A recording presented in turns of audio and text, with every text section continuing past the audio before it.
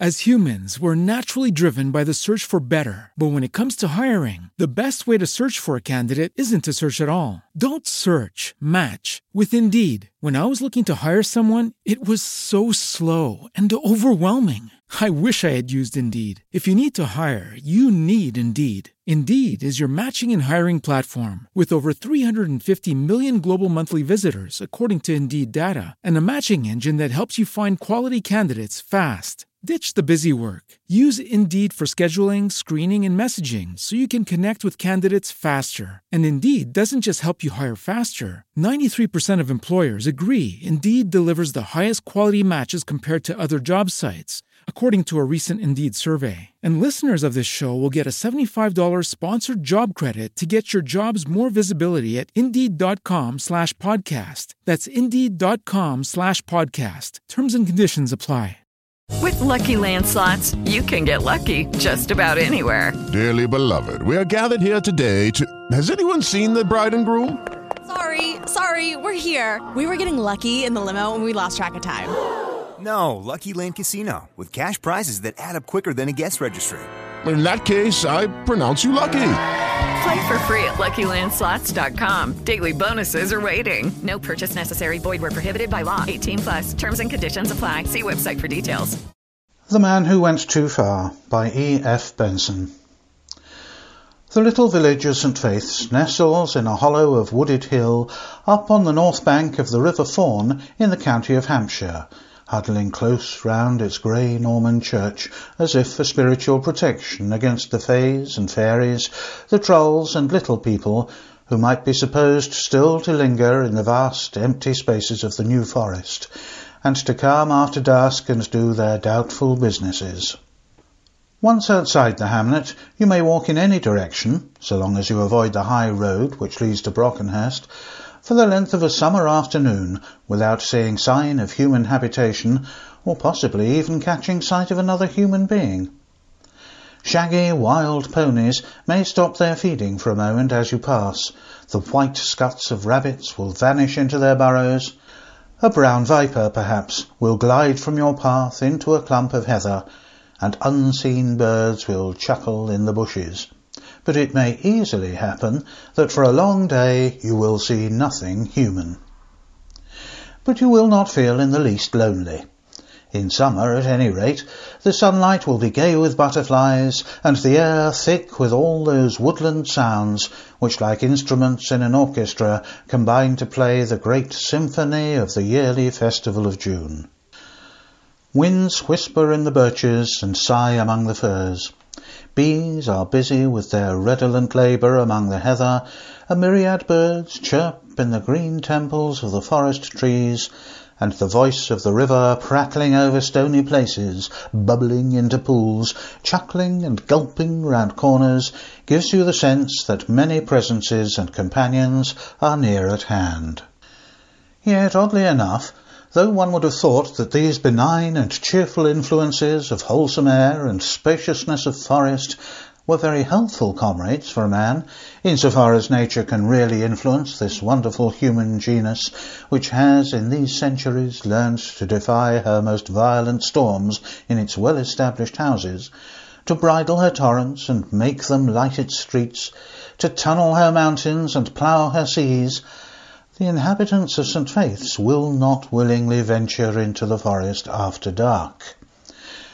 For in spite of the silence and loneliness of the hooded night, it seems that man is not sure in what company he may suddenly find himself. And though it is difficult to get from these villagers any very clear story of occult appearances, the feeling is widespread. One story indeed I have heard with some definiteness, the tale of a monstrous goat that has been seen to skip with hellish glee about the woods and shady places, and this perhaps is connected with the story which I have here attempted to piece together.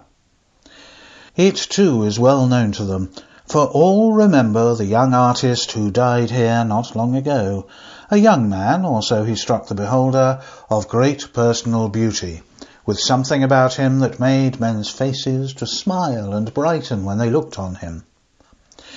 His ghost, they will tell you, walks constantly by the stream and through the woods which he loved so, and in especial it haunts a certain house, the last of the village, where he lived, and its garden in which he was done to death. For my part, I am inclined to think that the terror of the forest dates chiefly from that day.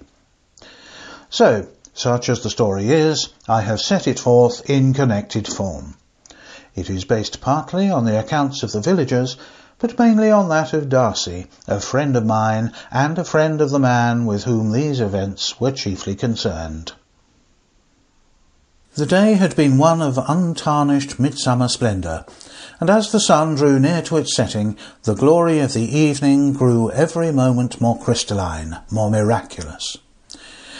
Westward from St. Faith's, the beech wood, which stretched for some miles toward the heathery upland beyond, already cast its veil of clear shadow over the red roofs of the village, but the spire of the grey church, overtopping all, still pointed a flaming orange finger into the sky.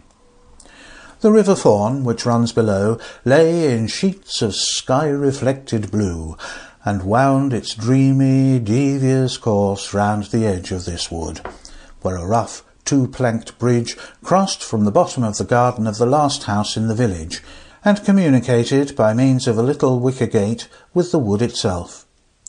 Then, once out of the shadow of the wood, the stream lay in flaming pools of the molten crimson of the sunset, and lost itself in the haze of woodland distances.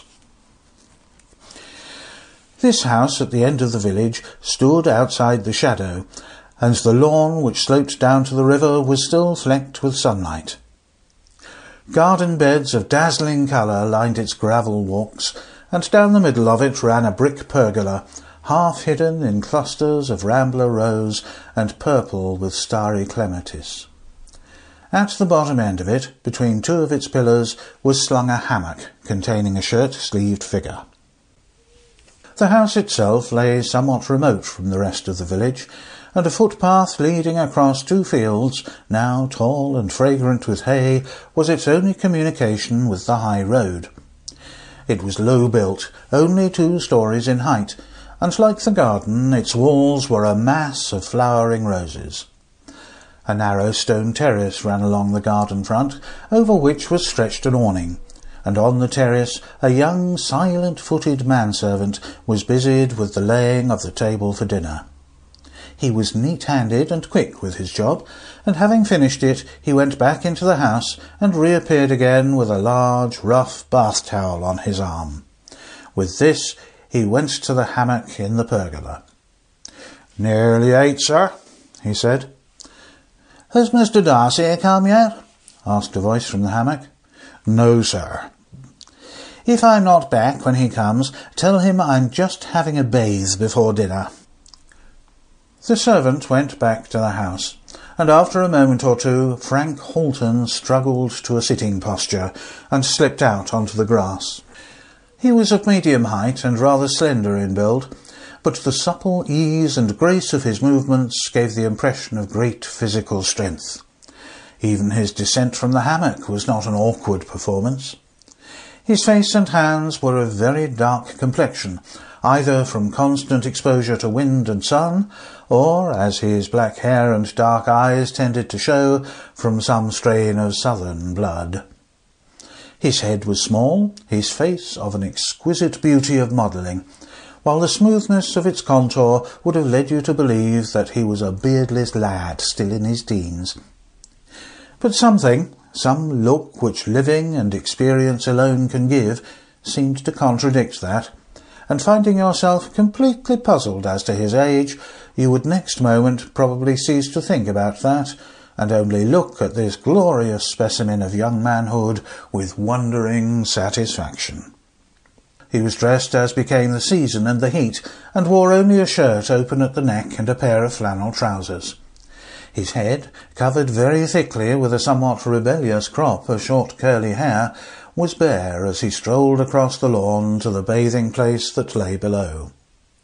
Then for a moment there was silence, then the sound of splashed and divided waters, and presently after a great shout of ecstatic joy as he swam upstream with the foamed water standing in a frill round his neck. Then, after some 5 minutes of limb-stretching struggle with the flood, he turned over on his back, and with arms thrown wide, floated downstream, ripple-cradled and inert. His eyes were shut, and between half-parted lips he talked gently to himself. "I am one with it," he said to himself. "The river and I and the river. The coolness and splash of it is I, and the water herbs that wave in it are I also. And my strength and my limbs are not mine, but the river's. It is all one, dear fawn."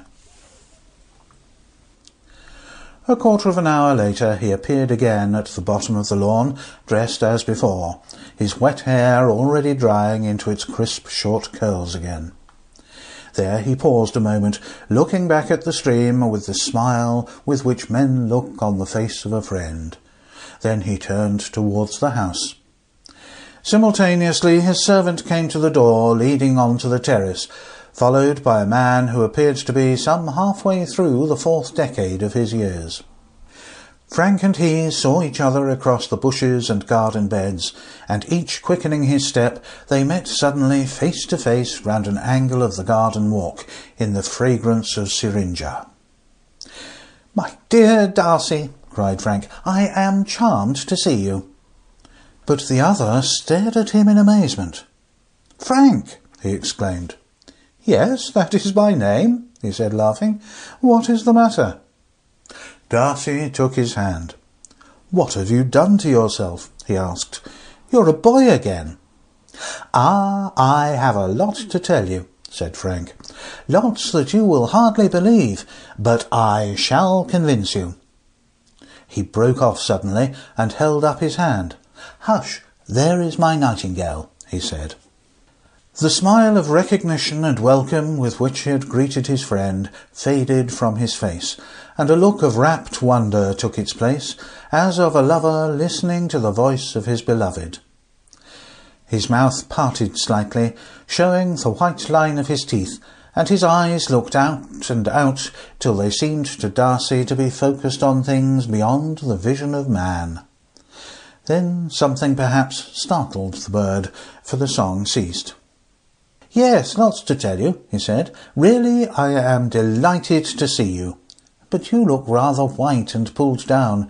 No wonder after that fever. And there is to be no nonsense about this visit. It is June now. You stop here till you are fit to begin work again. 2 months at least." "Oh, but I can't trespass quite to that extent." Frank took his arm and walked him down the grass. "Trespass? Who talks of trespass? I shall tell you quite openly when I'm tired of you. But you know, when we had the studio together, we used not to bore each other. However, it's ill talking of going away on the moment of your arrival. Just a stroll to the river, and then it will be dinner time." Darcy took out his cigarette case and offered it to the other. Frank laughed. "No, not for me." "Dear me, I suppose I used to smoke once. How very odd." "Given it up?" "I don't know. I suppose I must have. Anyway, I don't do it now. I would as soon think of eating meat." Another victim on the smoking altar of vegetarianism?" "Victim?" asked Frank. "Do I strike you as such?" He paused on the margin of the stream and whistled softly.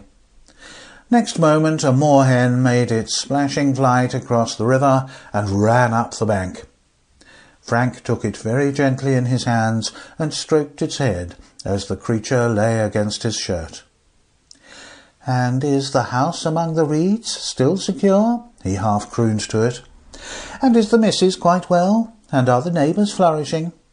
There, dear, home with you!" And he flung it into the air. "That bird's very tame," said Darcy, slightly bewildered. "It is, rather," said Frank, following its flight. During dinner, Frank chiefly occupied himself in bringing himself up to date in the movements and achievements of this old friend whom he had not seen for 6 years. Those 6 years, it now appeared, had been full of incident and success for Darcy. He had made a name for himself as a portrait painter, which bade fair to outlast the vogue of a couple of seasons, and his leisure time had been brief.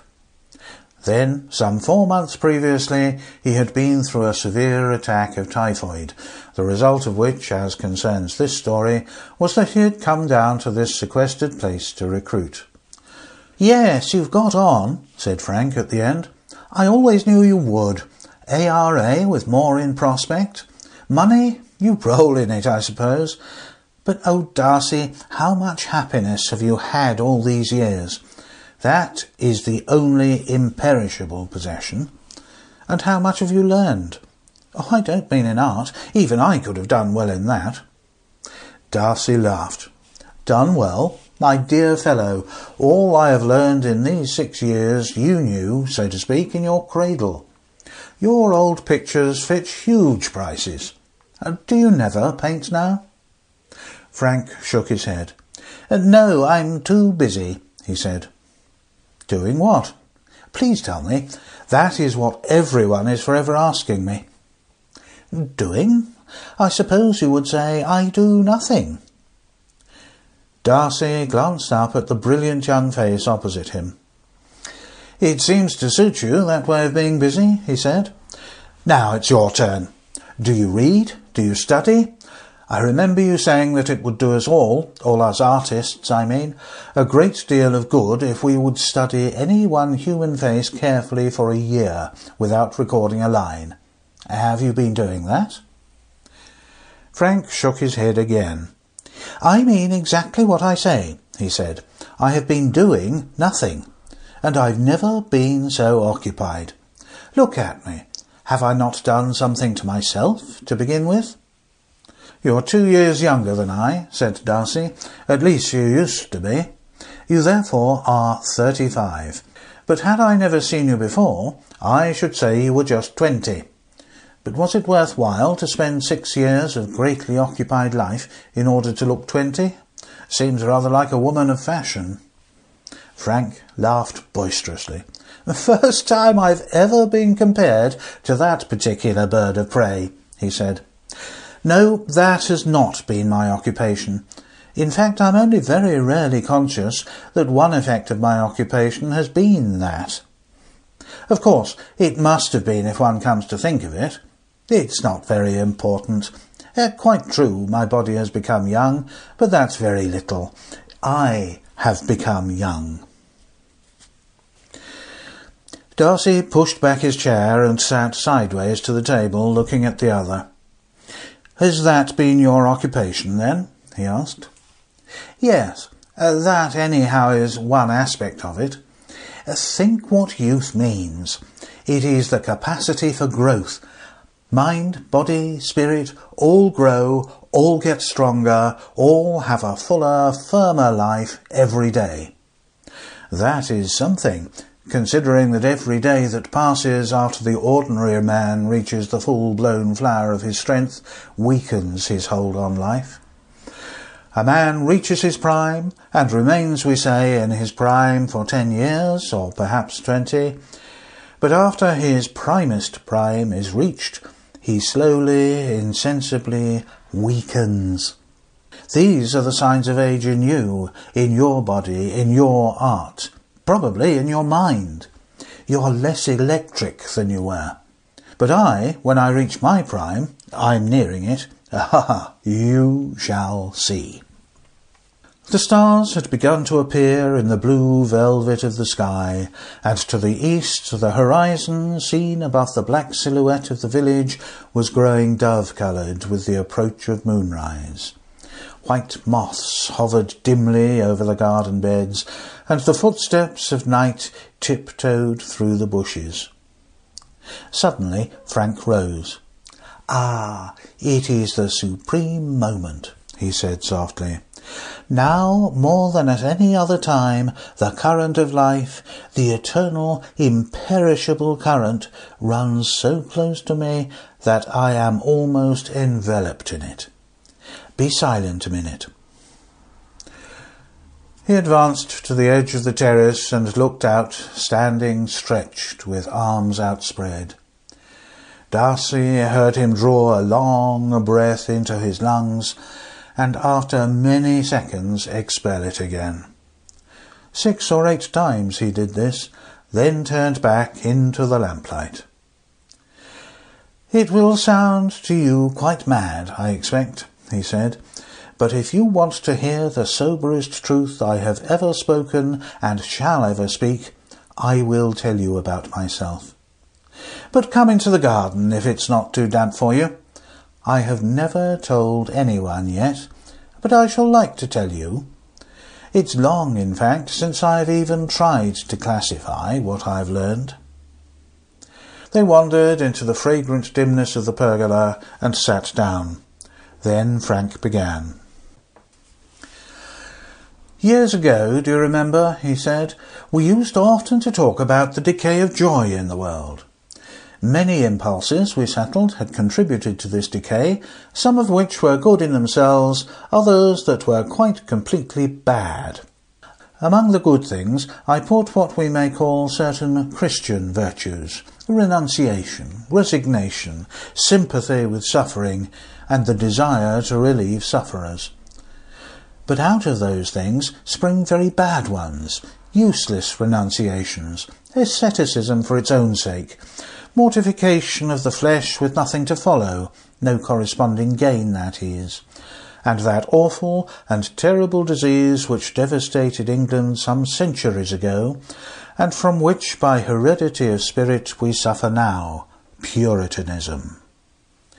That was a dreadful plague. The brutes held and taught that joy and laughter and merriment were evil. It was a doctrine the most profane and wicked. Why, what is the commonest crime one sees? A sullen face. That is the truth of the matter. Now, all my life I have believed that we are intended to be happy, that joy is of all gifts the most divine. And when I left London, abandoned my career, such as it was, I did so because I intended to devote my life to the cultivation of joy, and by continuous and unsparing effort to be happy. Among people, and in constant intercourse with others, I did not find it possible. There were too many distractions in towns and workrooms, and also too much suffering. So I took one step backwards, or forwards, as you may choose to put it, and went straight to nature, to trees, birds, animals, to all those things which quite clearly pursue one aim only, which blindly follow the great native instinct to be happy without any care at all for morality or human law or divine law. I wanted, you understand, to get all joy first-hand and unadulterated, and I think it scarcely exists among men. It is obsolete. Darcy turned in his chair. "Ah, but what makes birds and animals happy?" he asked. "Food and mating." Frank laughed gently in the stillness. "Don't think I became a sensualist," he said. "I didn't make that mistake, for the sensualist carries his miseries piggyback, and round his feet is wound the shroud that shall soon enwrap him. I may be mad, it's true, but I'm not so stupid anyhow as to have tried that. No, what is it that makes puppies play with their own tails, that sends cats on their prowling, ecstatic errands at night?" He paused a moment. "So I went to nature," he said. "I sat down here in this new forest, sat down fair and square, and looked. That was my first difficulty, to sit here quiet without being bored, to wait without being impatient, to be receptive and very alert, though for a long time nothing particular happened. The change, in fact, was slow in those early stages." "Nothing happened?" asked Darcy rather impatiently, with the sturdy revolt against any new idea which to the English mind is synonymous with nonsense. Why, what in the world should happen? Now Frank, as he had known him, was the most generous but most quick-tempered of mortal men. In other words, his anger would flare to a prodigious beacon under almost no provocation, only to be quenched again under a gust of no less impulsive kindliness.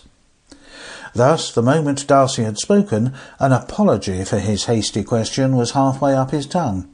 But there was no need for it to have travelled even so far, for Frank laughed again with kindly, genuine mirth. "Oh, how I should have resented that a few years ago," he said. "Thank goodness that resentment is one of the things I've got rid of. I certainly wish that you should believe my story. In fact, you are going to. But that you at this moment should imply that you do not, does not concern me." "Ah, your solitary sojournings have made you inhuman," said Darcy, still very English. "No, human," said Frank. "Rather more human. At least, rather less of an ape." "Well, that was my first quest," he continued after a moment, "the deliberate and unswerving pursuit of joy, and my method, the eager contemplation of nature. As far as motive went, I dare say it was purely selfish, but as far as effect goes, it seems to me about the best thing one can do for one's fellow creatures, for happiness is more infectious than smallpox.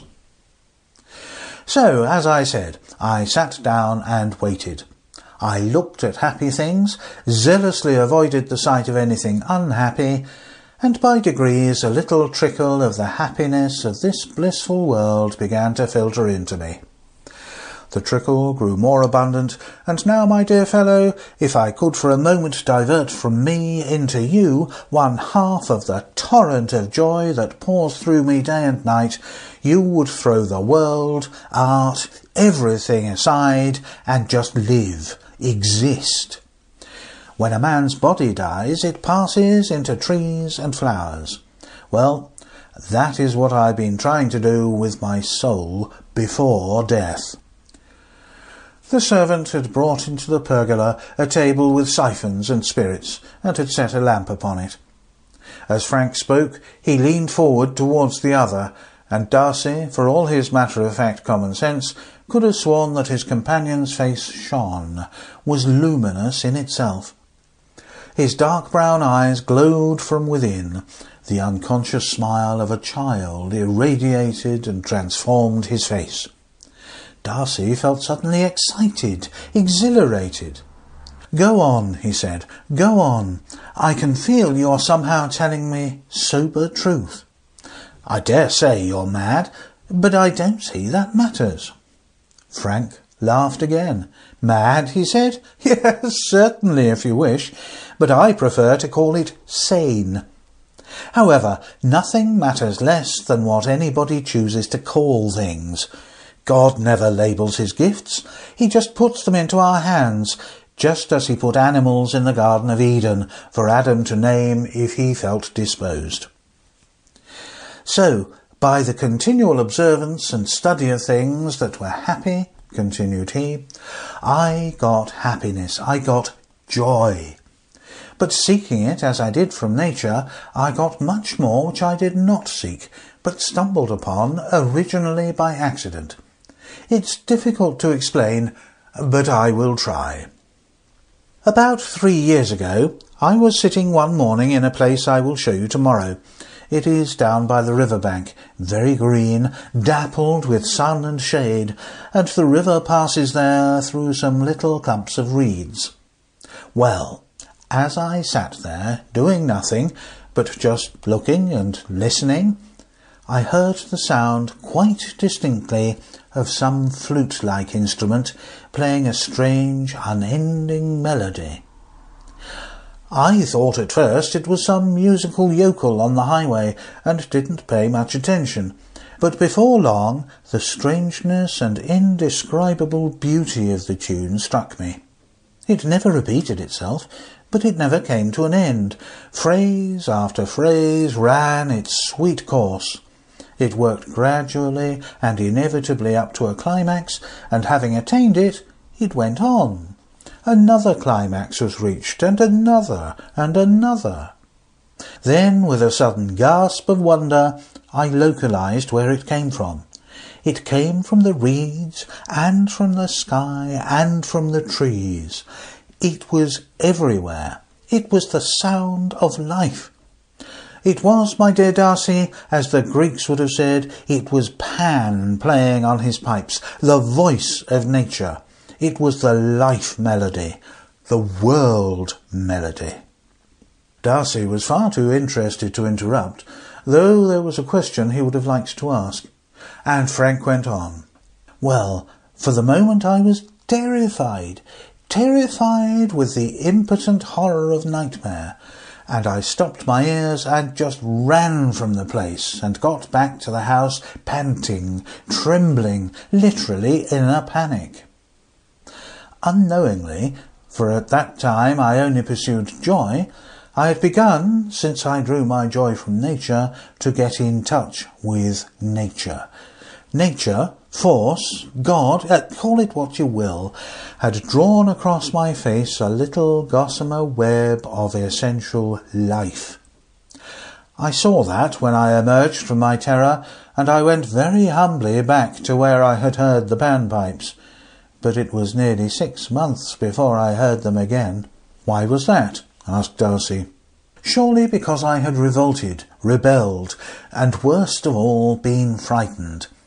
For I believe that just as there is nothing in the world which so injures one's body as fear, so there... As humans, we're naturally driven by the search for better. But when it comes to hiring, the best way to search for a candidate isn't to search at all. Don't search, match with Indeed. When I was looking to hire someone, it was so slow and overwhelming.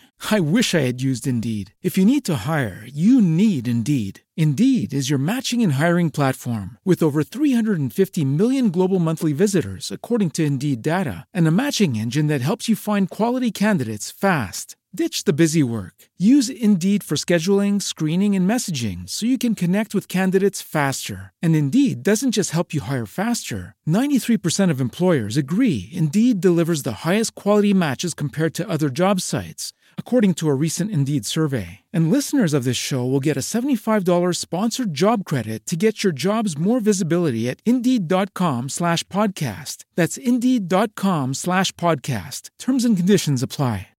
With Lucky Land Slots, you can get lucky just about anywhere. Dearly beloved, we are gathered here today to... Has anyone seen the bride and groom? Sorry, we're here. We were getting lucky in the limo and we lost track of time. No, Lucky Land Casino, with cash prizes that add up quicker than a guest registry. In that case, I pronounce you lucky.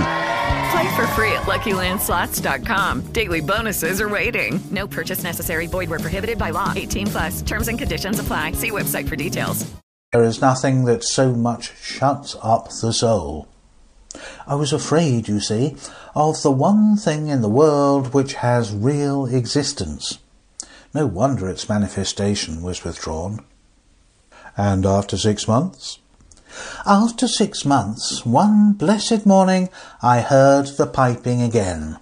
I wasn't afraid that time, and since then it has grown louder, it has become more constant. I now hear it often, and I can put myself into such an attitude towards nature that the pipes will almost certainly sound. And never yet have they played the same tune. It is always something new, something fuller, richer, more complete than before. What do you mean by such an attitude towards nature? Asked Darcy. I can't explain that, but by translating it into a bodily attitude, it is this. Frank sat up for a moment quite straight in his chair, then slowly sunk back with arms outspread and head drooped. That, he said, an effortless attitude, but open, resting, receptive. It is just that which you must do with your soul. Then he sat up again. One word more, he said, and I will bore you no further. Nor, unless you ask me questions, shall I talk about it again. You will find me, in fact, quite sane in my mode of life. Birds and beasts you will see behaving somewhat intimately to me, like that moorhen, but that is all. I will walk with you, ride with you, play golf with you, and talk with you on any subject you like. But I wanted you, on the threshold, to know what has happened to me. And one thing more will happen. He paused again, and a slight look of fear crossed his eyes.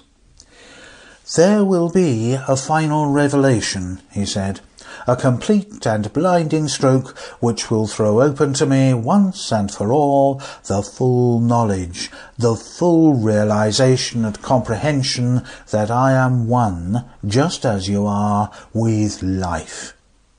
In reality there is no me, no you, no it. Everything is part of the one and only thing which is life.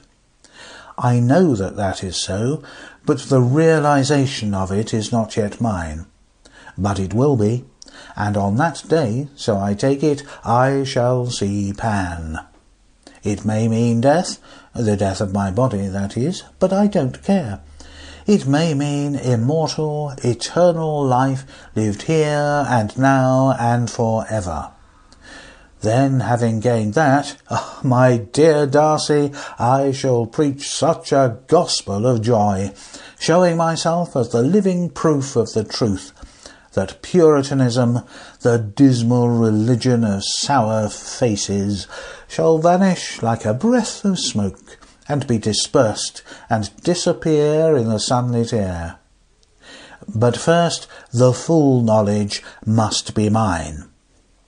Darcy watched his face narrowly. "You're afraid of that moment," he said. Frank smiled at him. "Quite true. You're quick to have seen that. But when it comes, I hope I shall not be afraid." For some little time there was silence.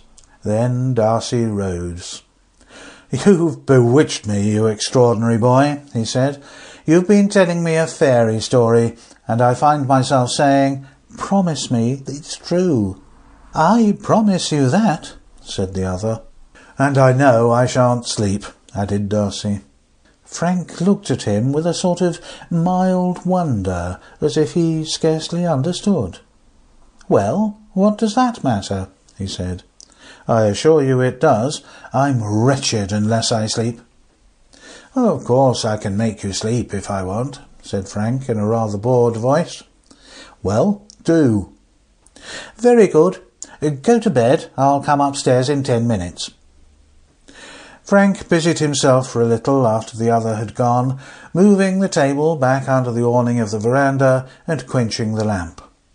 Then he went back with his quick, silent tread upstairs and into Darcy's room. The latter was already in bed, but very wide-eyed and wakeful, and Frank, with an amused smile of indulgence, as for a fretful child, sat down on the edge of the bed. "Look at me," he said, and Darcy looked. "The birds are sleeping in the brake," said Frank softly, "and the winds are asleep. The sea sleeps, and the tides are but the heaving of its breast. The stars swing slow, rocks in the great cradle of the heavens, and—" He stopped suddenly, gently blew out Darcy's candle, and left him sleeping.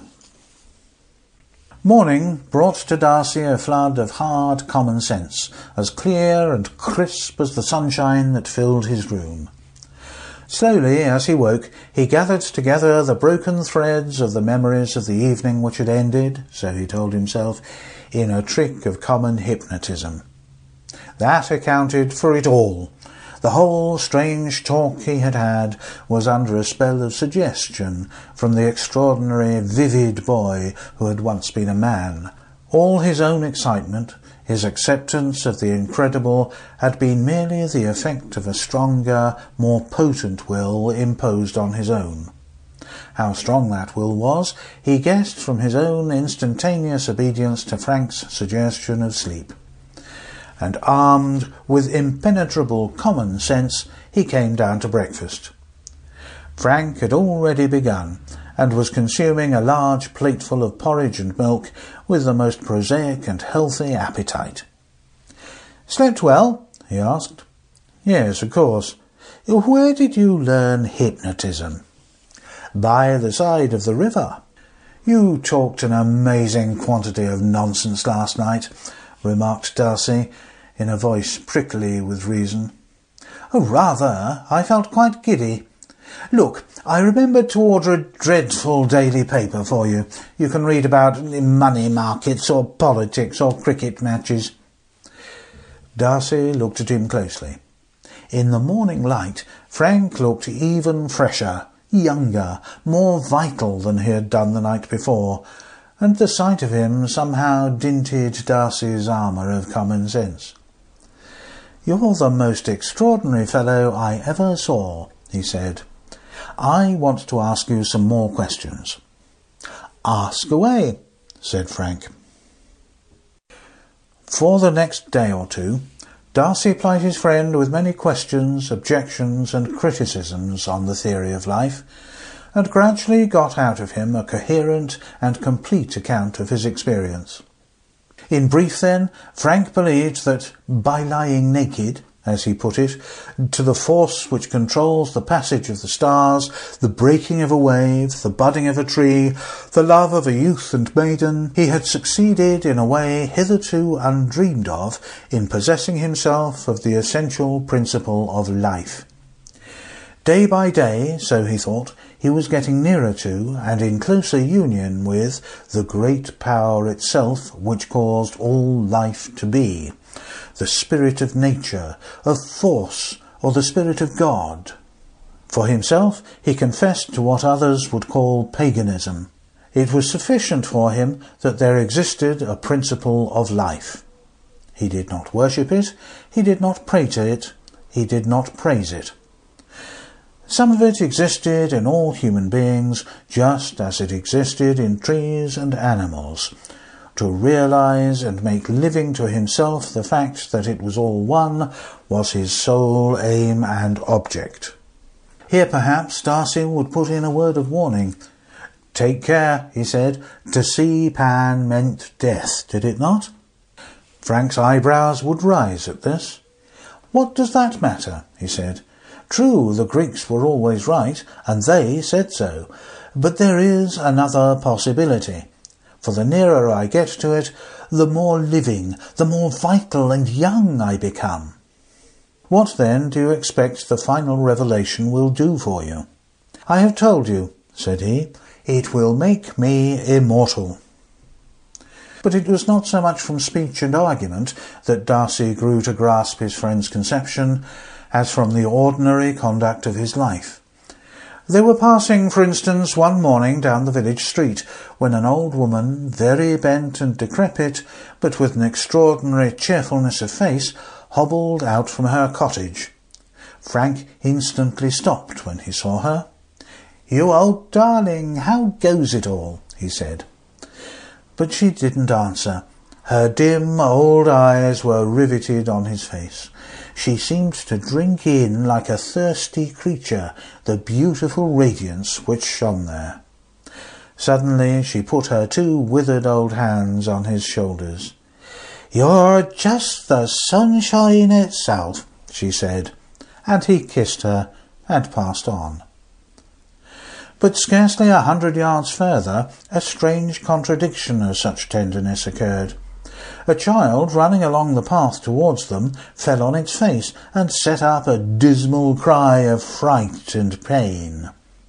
A look of horror came into Frank's eyes, and putting his fingers in his ears, he fled at full speed down the street, and didn't pause till he was out of hearing. Darcy, having ascertained that the child was not really hurt, followed him in bewilderment. "Are you without pity, then?" he asked.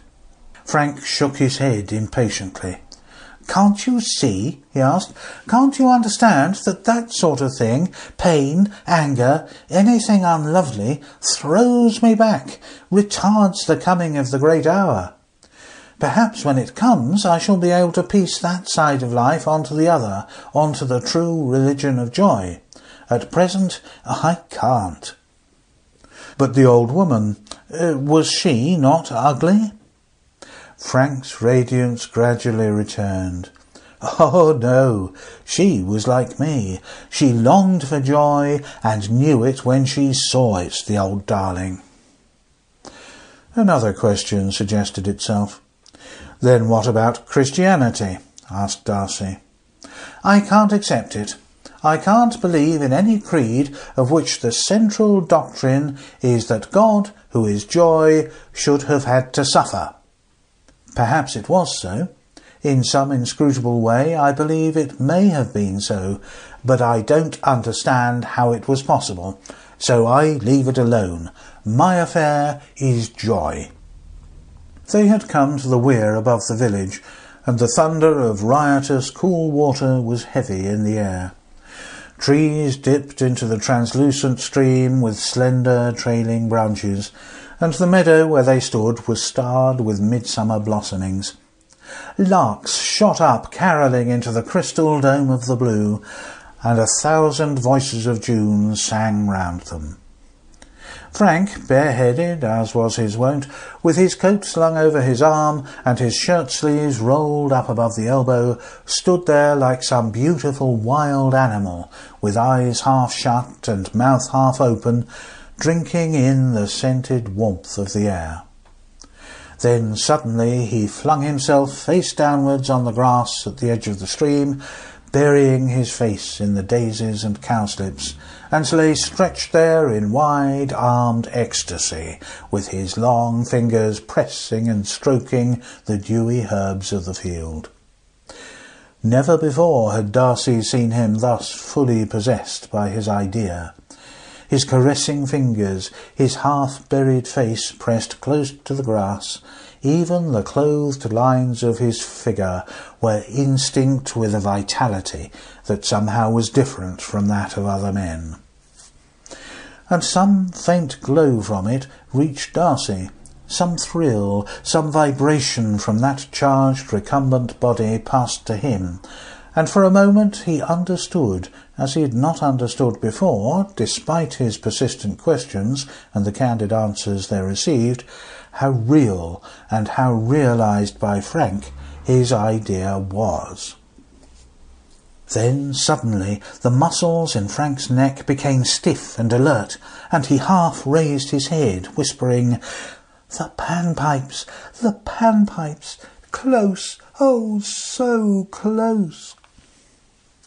Very slowly, as if a sudden movement might interrupt the melody, he raised himself and leaned on the elbow of his bent arm. His eyes opened wider, the lower lids drooped as if he focused his eyes on something very far away, and the smile on his face broadened and quivered like sunlight on still water, till the exultance of its happiness was scarcely human. So he remained motionless and rapt for some minutes.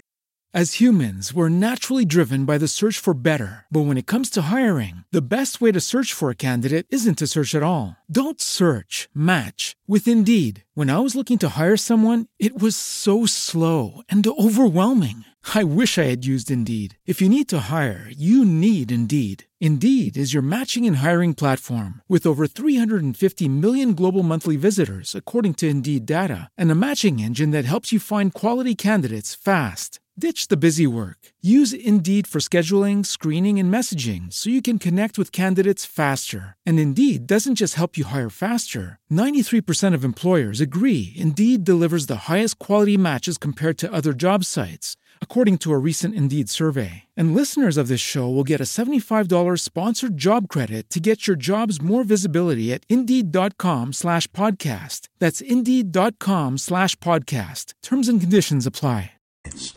Then the look of listening died from his face, and he bowed his head, satisfied. "Ah, that was good," he said. "How is it possible you didn't hear? Oh, you poor fellow, did you really hear nothing?" A week of this outdoor and stimulating life did wonders in restoring to Darcy the vigour and health which his weeks of fever had filched from him. And as his normal activity and higher pressure of vitality returned, he seemed to himself to fall even more under the spell which the miracle of Frank's youth cast over him. 20 times a day he found himself saying to himself suddenly, at the end of some 10 minutes' silent resistance to the absurdity of Frank's idea, "But it isn't possible. It can't be possible."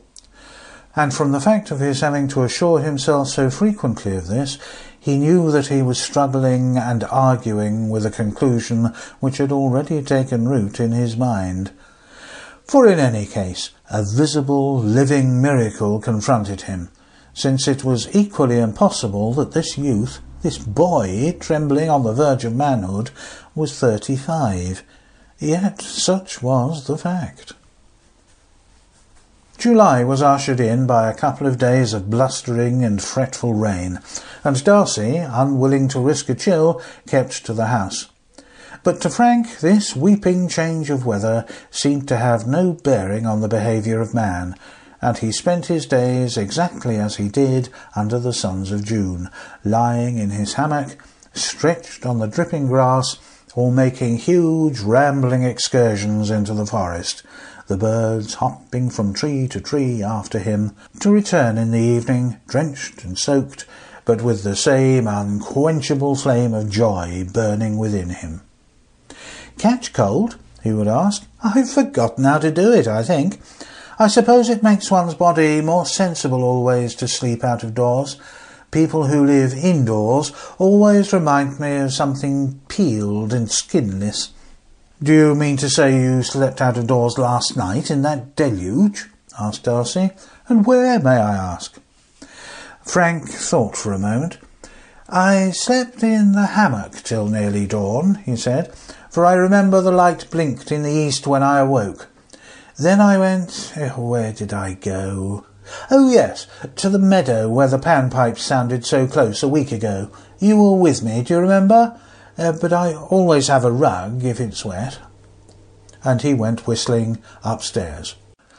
Somehow that little touch, his obvious effort to recall where he had slept, brought strangely home to Darcy the wonderful romance of which he was the still half-incredulous beholder. Sleep till close on dawn in a hammock, then the tramp, or probably scamper, underneath the windy and weeping heavens to the remote and lonely meadow by the weir. The picture of other such nights rose before him, Frank sleeping perhaps by the bathing place under the filtered twilight of the stars, or the white blaze of moonshine, a stir and wakening at some dead hour, perhaps a space of silent, wide-eyed thought, and then a wandering through the hushed woods to some other dormitory, alone with his happiness, alone with the joy and the life that suffused and enveloped him, without other thought or desire or aim except the hourly and never-ceasing communion with the joy of nature. They were in the middle of dinner that night, talking on indifferent subjects, when Darcy suddenly broke off in the middle of a sentence. "I've got it," he said. "At last I've got it." "Congratulate you," said Frank. "But what?" "The radical unsoundness of your idea. It is this. All nature, from highest to lowest, is full, crammed full of suffering. Every living organism in nature preys on another. Yet in your aim to get close to be one with nature, you leave suffering altogether out. You run away from it. You refuse to recognize it. And you're waiting, you say, for the final revelation." Frank's brow clouded slightly. "Well," he asked rather wearily, "can't you guess, then, when the final revelation will be? In joy you're supreme, I grant you that. I didn't know a man could be so master of it. You've learned, perhaps, practically all that nature can teach.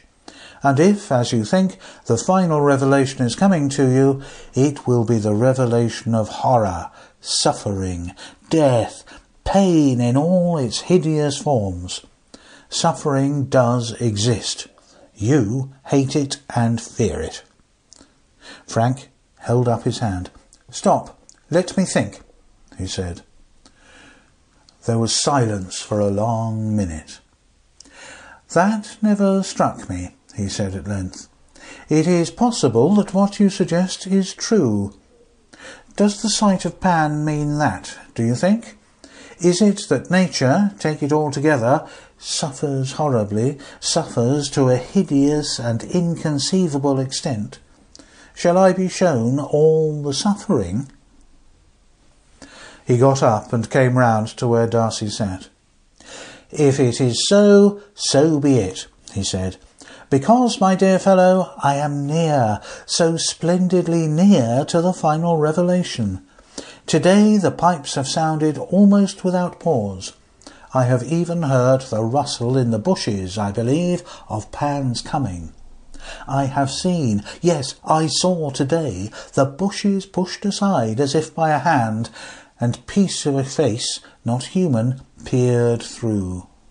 But I wasn't frightened. At least I didn't run away this time." He took a turn up to the window and back again. "Yes, there is suffering all through," he said, "and I have left it all out of my search. Perhaps, as you say, the revelation will be that. And in that case, it will be goodbye. I have gone on one line. I shall have gone too far along one road without having explored the other. But I can't go back now. I wouldn't if I could. Not a step would I retrace. In any case, whatever the revelation is, it will be God. I'm sure of that." The rainy weather soon passed, and with the return of the sun, Darcy again joined Frank in long, rambling days. It grew extraordinarily hotter, and with the fresh bursting of life after the rain, Frank's vitality seemed to blaze higher and higher. Then, as is the habit of the English weather, one evening clouds began to bank themselves up in the west. The sun went down in a glare of coppery thunder wrack, and the whole earth, broiling under an unspeakable oppression and sultriness, paused and panted for the storm. After sunset, the remote fires of lightning began to wink and flicker on the horizon, but when bedtime came, the storm seemed to have moved no nearer, though a very low, unceasing noise of thunder was audible. Weary and oppressed by the stress of the day, Darcy fell at once into a heavy, uncomforting sleep. He woke suddenly into full consciousness, with the din of some appalling explosion of thunder in his ears, and sat up in bed with a racing heart. Then, for a moment, as he recovered himself from the panic land which lies between sleeping and waking, there was silence, except for the steady hissing of rain on the shrubs outside his window. But suddenly that silence was shattered and shredded into fragments by a scream from somewhere close at hand outside in the back garden, a scream of supreme and despairing terror. Again and once again it shrilled up, and then a babble of awful words was interjected. A quivering, sobbing voice that he knew said, "My God, oh Christ!" And then followed a little mocking, bleating laugh. Then was silence again. Only the rain hissed on the shrubs. All this was but the affair of a moment, and without pause either to put on clothes or light a candle, Darcy was already fumbling at his door-handle. Even as he opened it, he met a terror-stricken face outside, that of the manservant who carried a light. "Did you hear?" he asked. The man's voice was bleached to a dull, shining whiteness. "Yes, sir," he said. "It was the master's voice." Together they hurried down the stairs and through the dining room, where an orderly table for breakfast had already been laid, and out onto the terrace.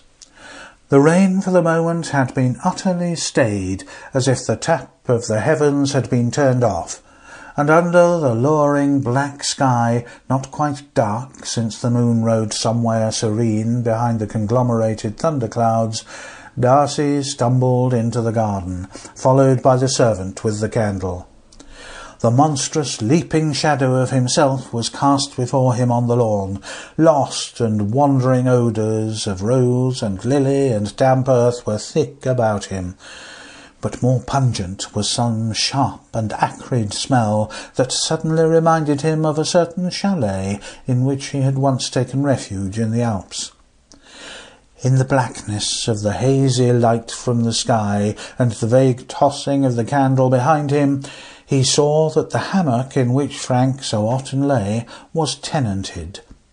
A gleam of white shirt was there, as if a man sitting up in it, but across that there was an obscure dark shadow, and as he approached the acrid odour grew more intense.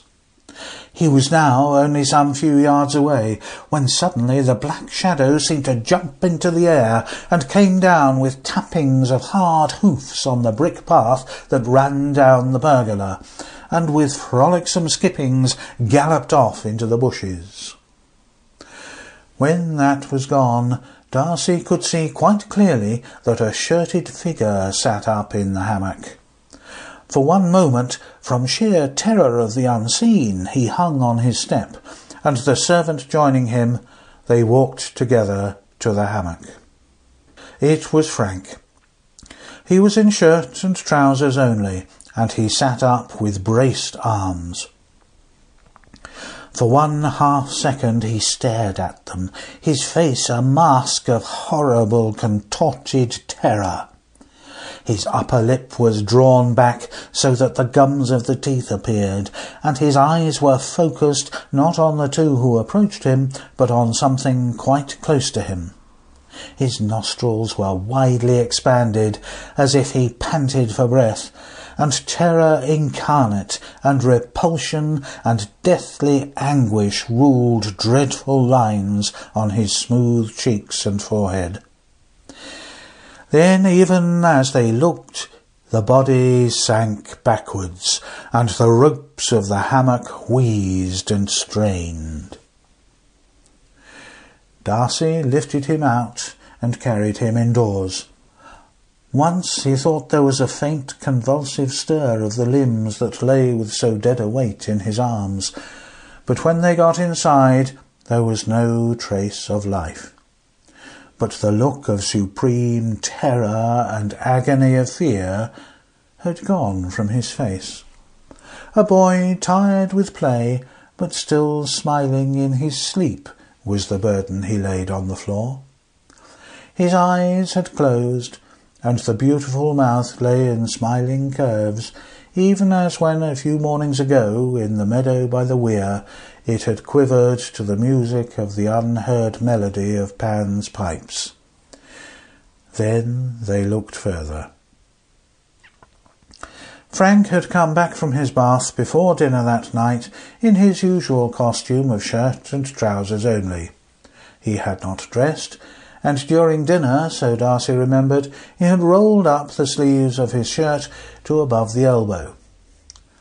Later, as they sat and talked after dinner on the close sultriness of the evening, he had unbuttoned the front of his shirt to let what little breath of wind there was play on his skin.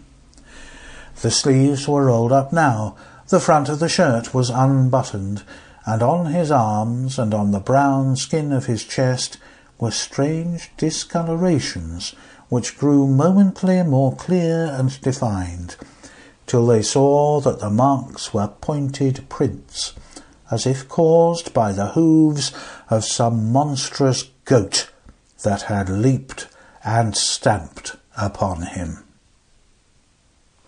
End of The Man Who Went Too Far. As humans, we're naturally driven by the search for better. But when it comes to hiring, the best way to search for a candidate isn't to search at all. Don't search, match with Indeed. When I was looking to hire someone, it was so slow and overwhelming. I wish I had used Indeed. If you need to hire, you need Indeed. Indeed is your matching and hiring platform with over 350 million global monthly visitors, according to Indeed data, and a matching engine that helps you find quality candidates fast. Ditch the busy work. Use Indeed for scheduling, screening, and messaging so you can connect with candidates faster. And Indeed doesn't just help you hire faster. 93% of employers agree Indeed delivers the highest quality matches compared to other job sites, according to a recent Indeed survey. And listeners of this show will get a $75 sponsored job credit to get your jobs more visibility at Indeed.com/podcast. That's Indeed.com/podcast. Terms and conditions apply. With the Lucky Land Slots, you can get lucky just about anywhere. This is your captain speaking. We've got clear runway and the weather's fine, but we're just going to circle up here a while and get lucky. No, nothing like that. It's just these cash prizes add up quick. So I suggest you sit back, keep your tray table upright, and start getting lucky. Play for free at LuckyLandSlots.com. Are you feeling lucky? No purchase necessary. Void where prohibited by law. 18+ terms and conditions apply. See website for details.